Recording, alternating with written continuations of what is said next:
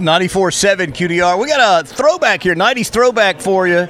Ladies and gentlemen, Marty Raybon from Shenandoah. Michael, how you been doing, bro? I've been great. You know, back in the 90s, you were playing in Raleigh, and it was my job back then to come pick you up. So I picked you up from your motel in a Volkswagen Rabbit with a window that didn't roll down. And you told me about how you quit drinking years ago and how you used to swirl it down, and now that you got your life straight. We had a ball in that little ride, and that will always stick in my mind. We did. You sang in the studio several times. We've had a lot of fun over the years, but you got other stuff going on now. Tell us about it. Well, we got another number one record with an old song that we had from 34 years ago, 2 Dozen Roses, with a fella by the name of Luke Combs. I know. And you just got a plaque celebrating that just a few days ago. Yeah, we did. I don't even know where I'm going to hang it, but I just know that it's going to get hung somewhere.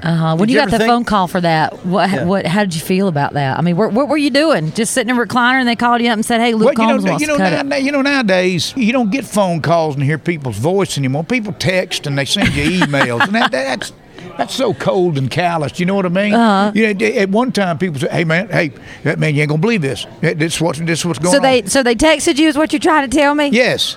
Oh. Yeah, it was a text. Now, do you have to pull out your bifocals and oh yeah, absolutely. 1, 2. Yeah, your dad Hold playing on. right. Yeah. Hold it. Hey, somebody hit. I can't read that. Somebody hit this for me.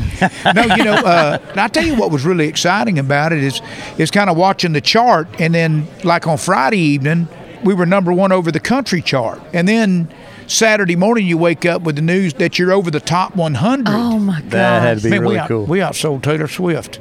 No, you did not. We did, and you think, man, so Tay-Tay's got to take a back seat to the old Shenandoah. All right, Marty is hot, y'all. Listen to him. How good are your TikTok skills?